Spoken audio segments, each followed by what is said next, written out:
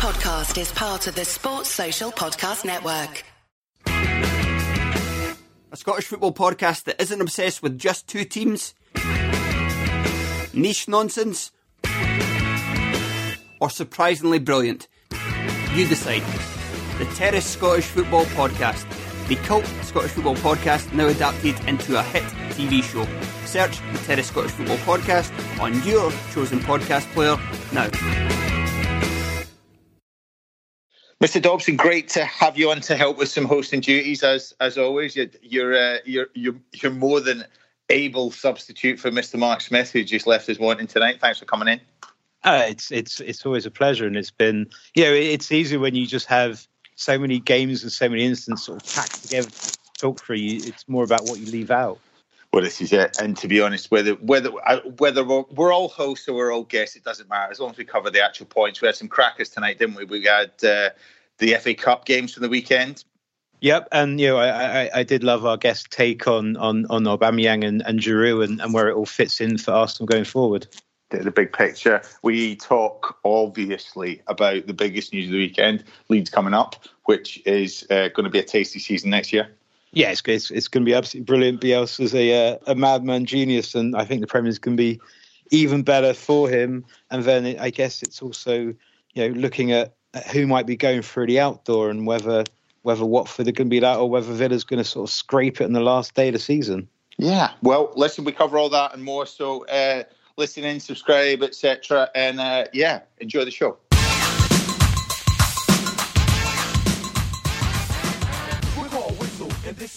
All right, welcome to the maybe penultimate. I'm not quite sure if it is or it isn't, just because of the amount of football that we've had on. I've kind of lost track of the game weeks. Gareth, how about you? Have you been able to keep track of things?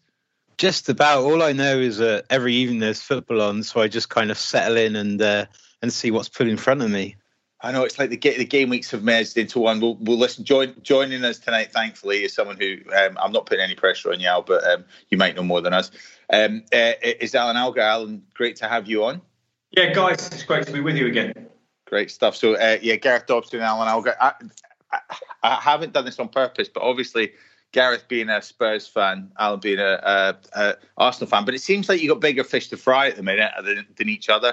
So we'll come on to that in a second. I was just saying that we're doing this podcast just before your kickoff, Alan. So obviously everything we say might or might not be relevant afterwards. But you couldn't have had too much complaints after that performance of the weekend, mate. I think you're alluding to the fact that I'm usually one of the more... Well, people call it negative. I really struggle to put my side across and say it's actually just being realistic. And that's what I try and come across as. But obviously that means that if Arsenal were doing extremely well, you get told by all of the positive people that you're being negative, and vice versa. If Arsenal are doing badly, you're getting told that you're not going too far over the top. But you have to be delighted with the way that Mikel Arteta has started his reign as Arsenal boss, because there's a few things that weren't really football related that Arsenal fans had gripes over, and I get it numerous times on Twitter, people saying to me, well, try supporting Bury. We haven't got a team, or Wigan, we're in financial trauma at the moment, or things like that. And I have to try and say to those people that it is all relative. Yes. It's we're paying for sort of a Ferrari of a football team.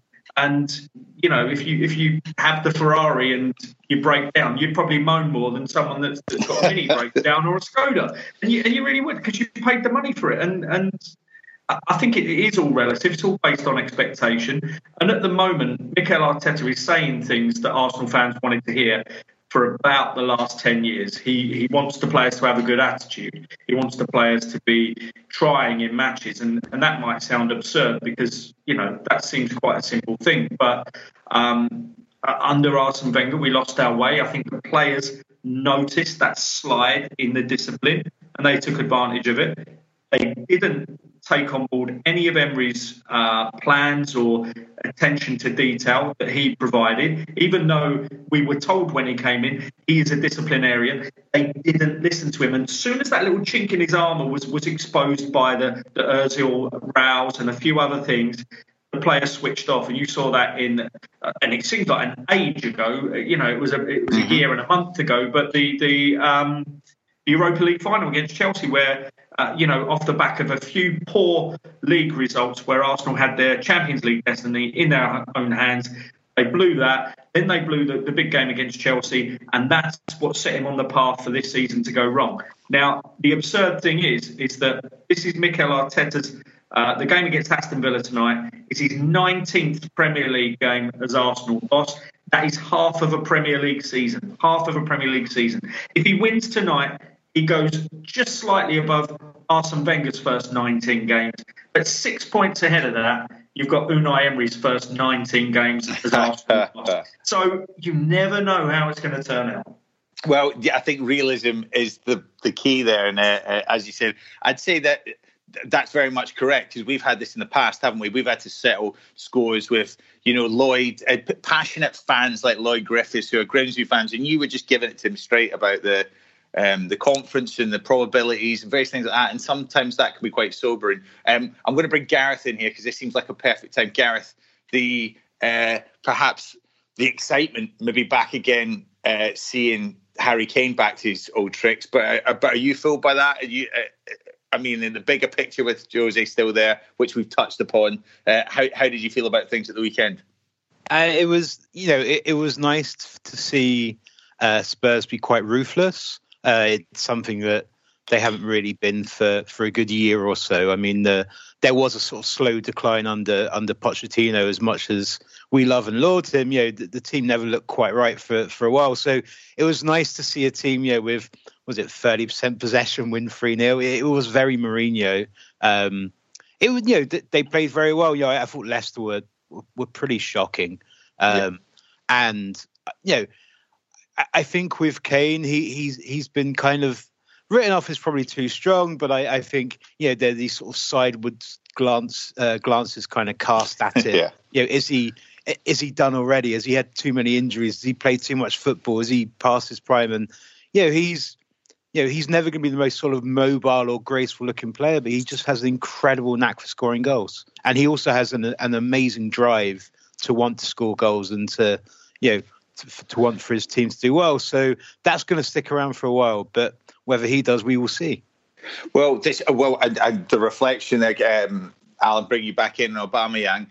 You see what's been spoken today about from Arteta, as you said, saying the right things. But how do you feel about him as a kind of a long-term solution for you guys? Are you kind of happy with him right now? Yeah, I think you have to be happy with him. It's whether or not he's happy with Arsenal. I hope he stays. Aubameyang, I think there are certain players that probably do need to be moved on. And I think most Arsenal fans trust that Mikel Arteta knows which ones do need to be moved on. Aubameyang isn't one of them. He's one that we need to sign up and keep at the club. 100%.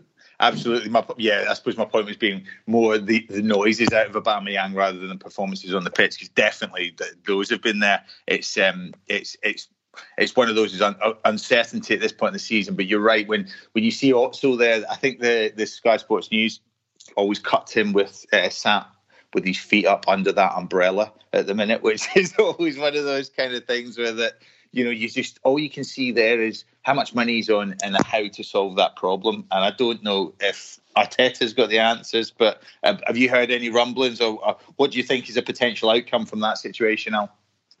Well, you like to think as an Arsenal fan that there's probably only 10 clubs that he could go to where he'd better himself. 10 years ago, if someone left Arsenal, there's probably only 2 clubs where you could better yourself. But they've got to obviously stump up with transfer fee, which is going to be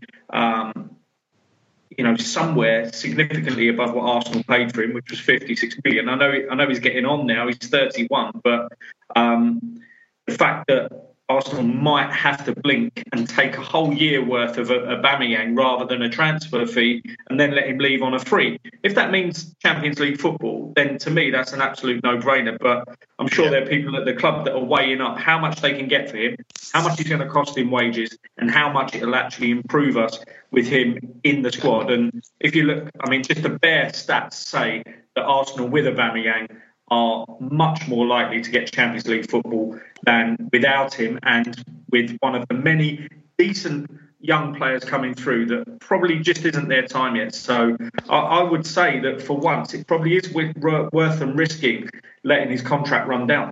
Yeah, no, it's an exciting time, as you said, with the young players. Sorry, Gareth. Sorry, one question I've got for Alan is I'd love to know what he thinks of where Lacazette is in all of this, and if Aubameyang does move on, is there a chance for Lacazette to kind of come to the fore as a central striker, or do you think that kind of moment has passed? I'm not convinced that moment has ever been there with Lacazette. I had a number of arguments on the Arsenal podcast of this parish, the Footballistically Arsenal podcast, where the main presenter, Boyd, is a huge fan of Lacazette and not a fan of Olivier Giroud. And I keep pointing out that any Arsenal fan given the choice of having the last 2 years of Lacazette or Giroud, I would certainly be in the camp that Giroud would be a different type of option. They're different types of players, but in terms of their one-touch finishing, Giroud is far better than Lacazette, even though Lacazette is a half-decent one-touch finisher and he carves out quite a lot. His last 3 games, he's worked extremely hard because we've been in games where we've been the underdog the last 3 times and he's had to put in a shift. He has scored 3 in his last 5, I believe, but I don't think that he is worthy of a position in a club trying to aim for the top 4.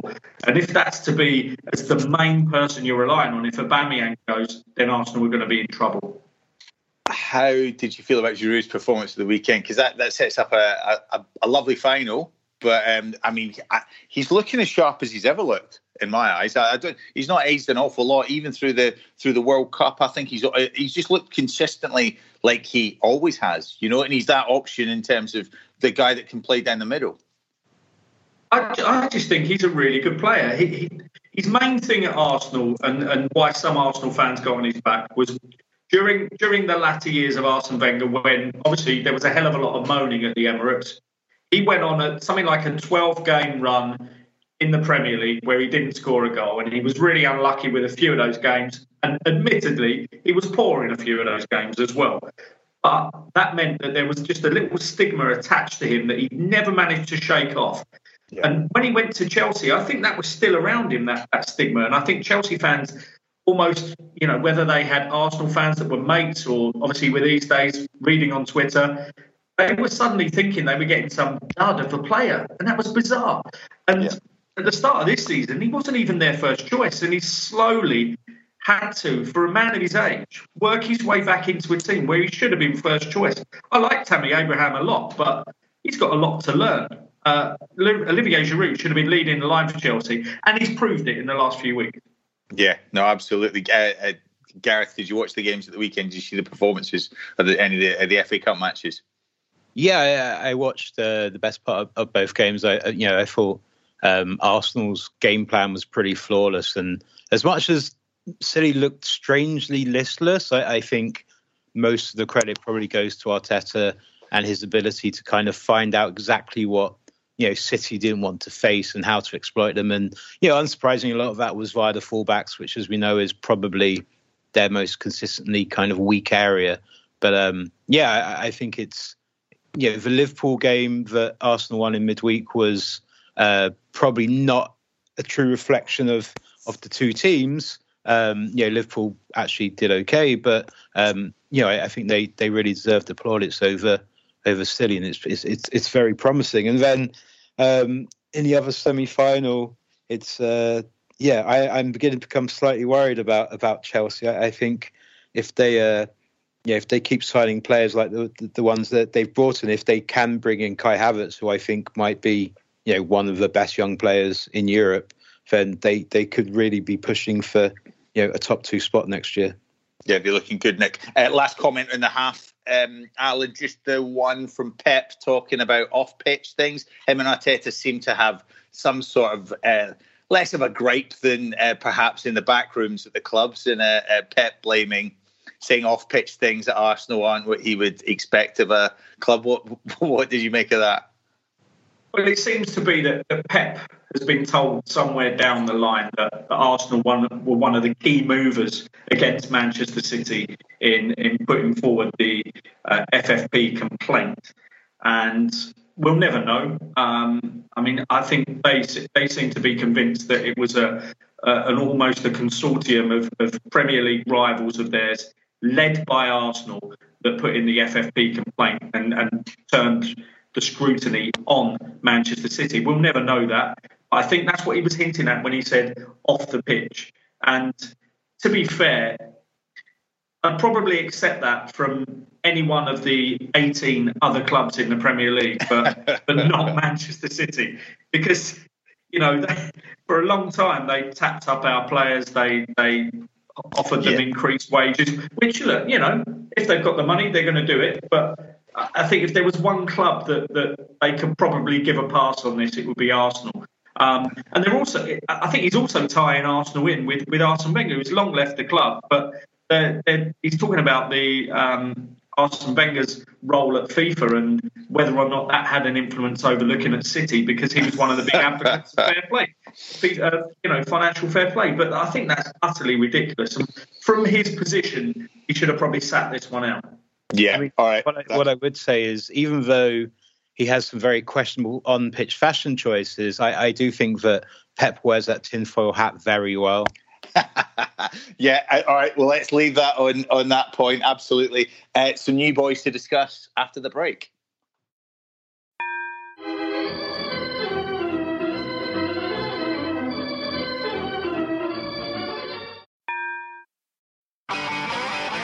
If you want an e-bike that doesn't look like it's made for the shopping precinct, something that's less Mr. Bean and more Steve McQueen, check out the range of bikes from London-based Cooler King. From dope 250-watt city bikes to Harley Bobber-inspired 750-watt beasts that can tear your face off while leaving your smile intact. Cooler Kings are made in limited numbers, yet highly affordable. Check them out now on the web at cooler.bike or find them on Instagram with hashtag CoolerKingBike. Cooler.bike. E-bikes that are cool AF. Welcome back for the second half. Some old faces coming in, not just as guests on the show, but as teams back to the Premier League. I think I'll start with Gareth. How do you feel about Leeds and their obvious inevitability, perhaps, but still the shock of it was still like, hang on a minute, Leeds are going to be back in the Premier League. How do you feel about it? So right now I'm very excited. I have to admit, I have quite a few friends who support Leeds, and even till the very minute that their promotion was confirmed, I was asking, like, how are you going to mess this up? Like, what's going to happen that's going to somehow stop you from getting promoted? And, for so long, obviously that now famous song, to the tune of Joy Division of Leeds are falling apart again, has kind of held so true. But they've, they have been brilliant this year. They were great last year, didn't quite, go the distance, and this year, they've done it with aplomb, and it's going to be really exciting to have them back. I think it's only going to take a few months before those kind of old sort of rivalries or that kind of old antipathy, rears its head. But it'll be exciting. That kind of first Leeds Manchester United game on TV, I think has that kind of freshen of excitement about it.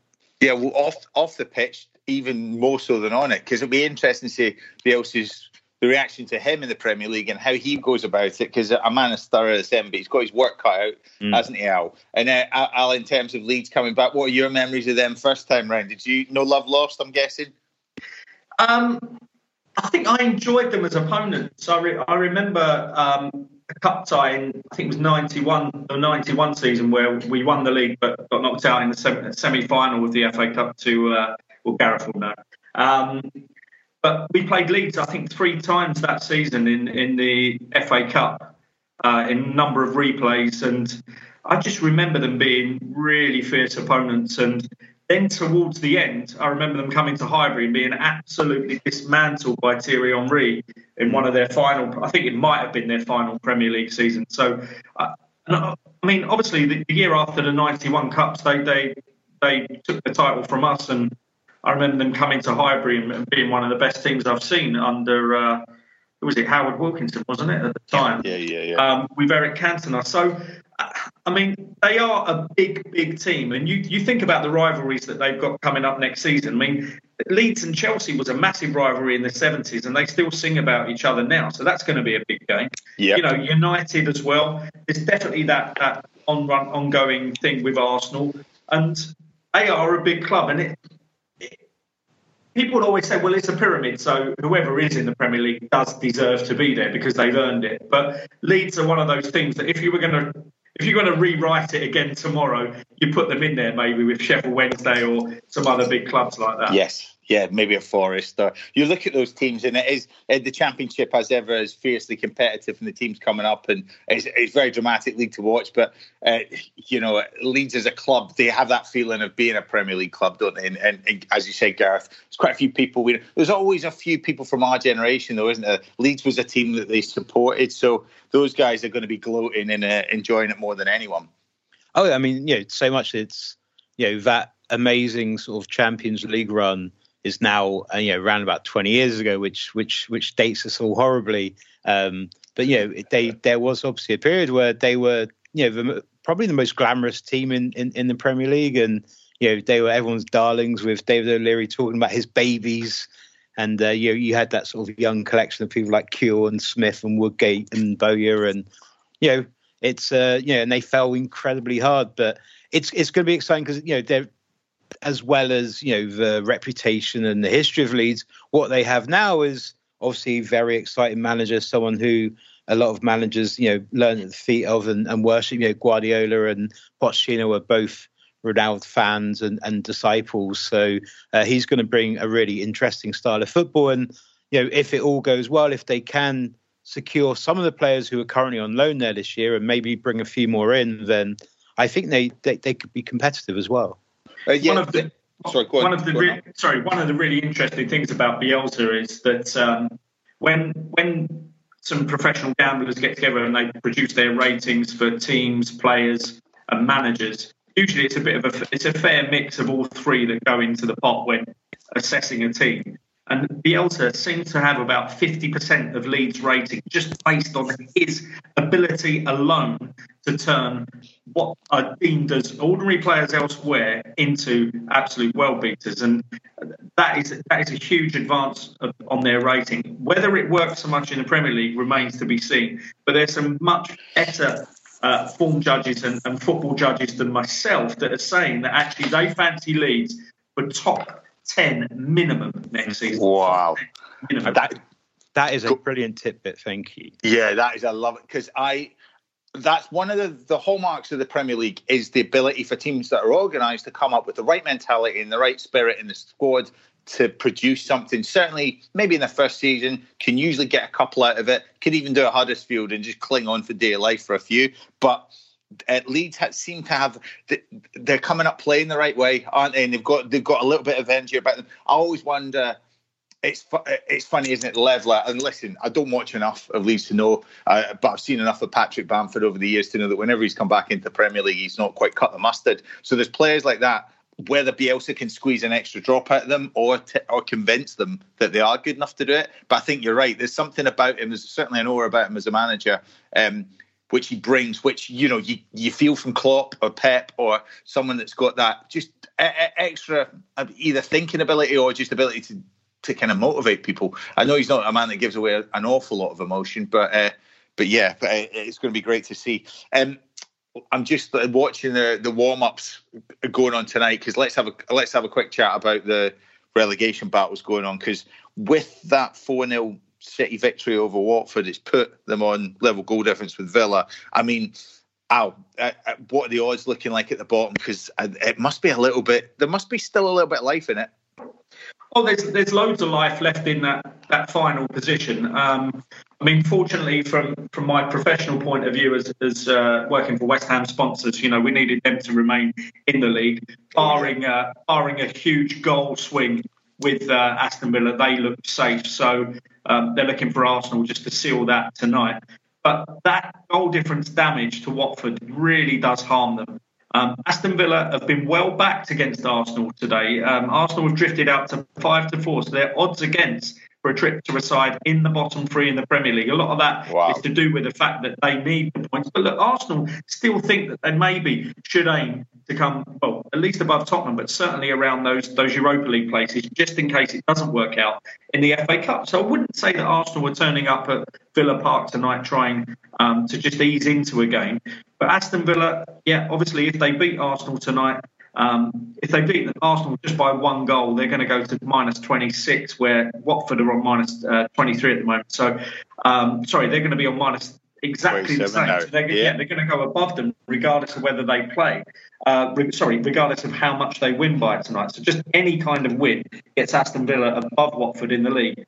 And then Aston Villa go to a West Ham side that obviously, because if Villa do win, means that they do need to be careful on that final day. So they're almost setting themselves up to give West Ham something to play for on that final day. So that's the intriguing one for me. And I must admit, prior to lockdown and prior to West Ham beating Watford last week, I was looking at that West Ham Aston Villa fixture thinking that is going to be the game of the season. It's not quite worked out, but Villa can certainly liven things up tonight. Well, it's very squeaky, isn't it? Gareth, how have you assessed it? Go on, sorry. Well, I was just going to say, so as an incredibly neutral observer, I'm strongly rooting for Aston Villa tonight, purely for the excitement on the last day of the season. It's a cruel thing having that last day relegation, but it's probably the most exciting thing you can have in sport. Yeah, absolutely. And with let's look at Villa's issues though, because they haven't struggled with spirit. They've struggled putting the ball in the back of the net, haven't they? And they've got this. They wouldn't look out of place in the Premier League next year. It just feels like they haven't had a lot of luck. I quite like Dean Smith as a manager. He was always a hard bastard to play against whenever I had to come up against him. He was at Orient for a good few years, so I did see a lot of him. But yeah, just in terms of the Villa players, I mean, if they manage to stay up, would they be able to keep hold of Grealish, Gareth? I think he'd stay as long as they're in the Premier League, or certainly for another season or so. I'm not so sure. I felt similarly to you with Villa. I thought they'd had a good season, sort of deserved it, but then you kind of look at it and their transfer business has not been good. None of the players they've brought in have really contributed. It is, apart from maybe Conor Hourihane, who's he does bring excellent set pieces and certain qualities. It is the Grealish show, and without him, I think they'd be doomed already. But yeah, I would say there's probably a bit more about them than a couple of teams. But then you look at the West Ham squad and you say, well, that is a much stronger squad and first team than most of the other sort of relegation candidates. And there's also that thing where Watford, even though they do kind of hover around that bottom third of the table, they're also a very experienced squad, and they have a lot of know-how, and they are a very established Premier League team. So it's kind of hard to call it after Bournemouth and Norwich. I think whoever goes down will probably feel a little hard done by, but there's also reasons why they're down there. Correct. Well, let's have last word on that from both of you, because the Pearson decision, which we haven't even touched on, I found was baffling, and there seems to be a little bit that hasn't been said there. Al, have you had any rumblings, or what's your assessment of that? I honestly have no idea what has happened there at Watford. I mean, it seems crazy that they could play out a season with four managers. People point to the fact that, yes, obviously they're still in a relegation fight, and that game against West Ham was a terrible result for them in a number of ways. But it was also a terrible performance, and they talked about it in the commentary. And I'm really wondering if the commentator is actually, and I think it was Martin Tyler and Gary Neville, I'm wondering if the commentator has really done Pearson a bit of a disservice, because he said that he spoke to him before that game and he told his players not to get too wound up about the game. And this is obviously probably their biggest game of the season. They arrive at the London Stadium and apparently Pearson tells the commentators in the pre-match interview that he told his players not to get too wound up about the game. And in the first 10 minutes, they concede 2 goals and the game's gone. Yeah. Now, I just wonder if that's filtered back to any kind of either the players saying, I don't think he had us prepared properly, or something like that, where it's triggered. Someone like Troy Deeney, maybe, and I'm not putting words in his mouth here, but I think he's the type of player in a dressing room that would go to club owners and say, well, you won't believe this. He's told us not to really focus on that. And I think half the players are switched off. And, a rumbling of discontent, because to me, it seems insane to have got rid of him. Just on the sheer fact that it will take someone else at least a pile of videos to work out who should play where and how they should play in their final 2 games. Yeah. And obviously that has come back to bite them tonight. And against Arsenal next weekend, it could come back to bite them again. Yeah, absolutely, Gareth. He's a man that's not he's a man that's not shy of speaking his mind, is he, Pearson? But he's got a few players there in the dressing room. There could have been something more to that than perhaps meets the eye. Yeah, it's a really strange one. It is worth kind of pointing out. Obviously, he's one of those managers where the media love him and maybe loathe him in equal amounts. He's great box office, but he does have a reputation, obviously, as being quite a fierce and confrontational individual. So there's this natural assumption that it's something that he has done and he's kind of created this kind of explosive situation maybe. But the other thing worth noting is his contract was only for the rest of the season. So he's left with 2 games early, but it wasn't like he was on a 5-year deal. But also it's, this is a board who, are very happy to chop and change their managers, and they run a number of clubs across Europe with Udinese and also in Spain, and they are happy to move. So it may just be that they made this sort of fairly quick decision that bringing in a manager for that 2-game bounce might work in their favour. It might not necessarily have been something that he himself did, but we will see. We will see, indeed. Well, listen, thank you both for joining me tonight. Hopefully I have you back before the end of the season, because there's going to be some Champions League stuff going on, I'm sure, and maybe even some interesting things happening next week after the resumption of the games. But listen, Al, great. And the FA Cup final. Arsenal are in the FA Cup. Well, this is it, yeah. Get me back to that. Yeah, listen, if we're covering it, you're on it. All right? Thanks for coming on tonight, mate. Really, really good to have you on. Pleasure. Enjoyed it. Thanks, Gareth, again, as always. Pleasure. Thank you very much for having me. Speak to you both soon. That was The Whistleblowers. Wasn't that a great podcast? Now, if you've got 90 seconds spare in your day, come and listen to ours. It's called What Has He Said Now? And is available wherever you got this podcast. You're going to lose a number of people to the flu. Sports Social Podcast Network.